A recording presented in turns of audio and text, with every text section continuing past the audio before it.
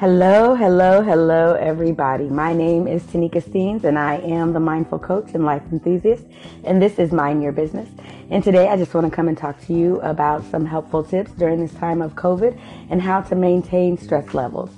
Do you have these symptoms? Fever, cough, colds, headache, diarrhea, shortness of breath, sore throat, joint and muscle pain?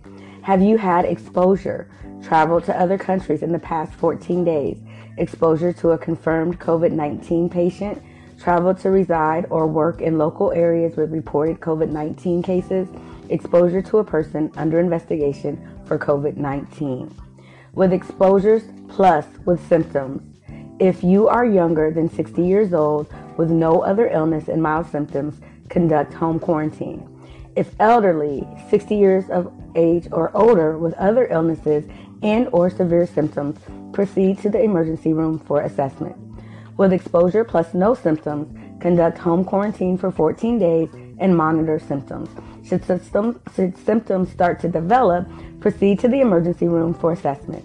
No exposure plus symptoms, manage symptoms accordingly, proceed to the emergency room for assessment.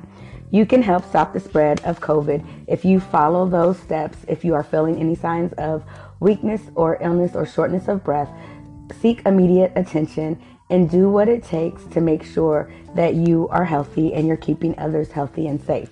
And during COVID, it's normal to feel sad, stressed, confused, scared, or angry. Talking to people you trust can help. Maintain a healthy lifestyle as best as you can with proper diet, adequate sleep, and exercise and social interaction with loved ones at home or online. Seek professional help for physical and mental health needs. Instead of using smoking, alcohol, or any other thing that may alter your mind, it's okay to ask for help. During this time, be supportive, be alert, be careful, and be kind. You can stop the spread of COVID by being ready to fight and having the resources that are necessary.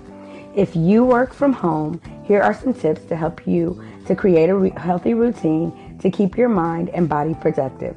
Keep communication lines open. Stop the spread of coronavirus by social distancing and making sure that you are washing your hands and covering your face with a mask when you are going in public.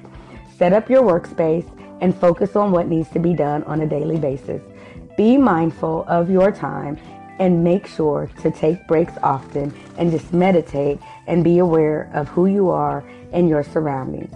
Regularly check in with people, especially those affected. Encourage them to keep doing what they enjoy. Provide calm and correct advice to children. Share World Health information to manage anxieties. And you can also go to the United Nations/World Health Organization to find more sources and resources. Kindness matters in this time, so make sure to be kind and always help out the best that you can with anyone that might be facing a tough situation. Don't forget, it is okay to reach out and ask for help in a time for need. Today, when you go about your day, whatever you are doing, stop, take a moment, look around, pause, and enjoy your environment. Be mindful of your surroundings, and remember, you were created with a purpose. Have a great day and a great weekend. God bless.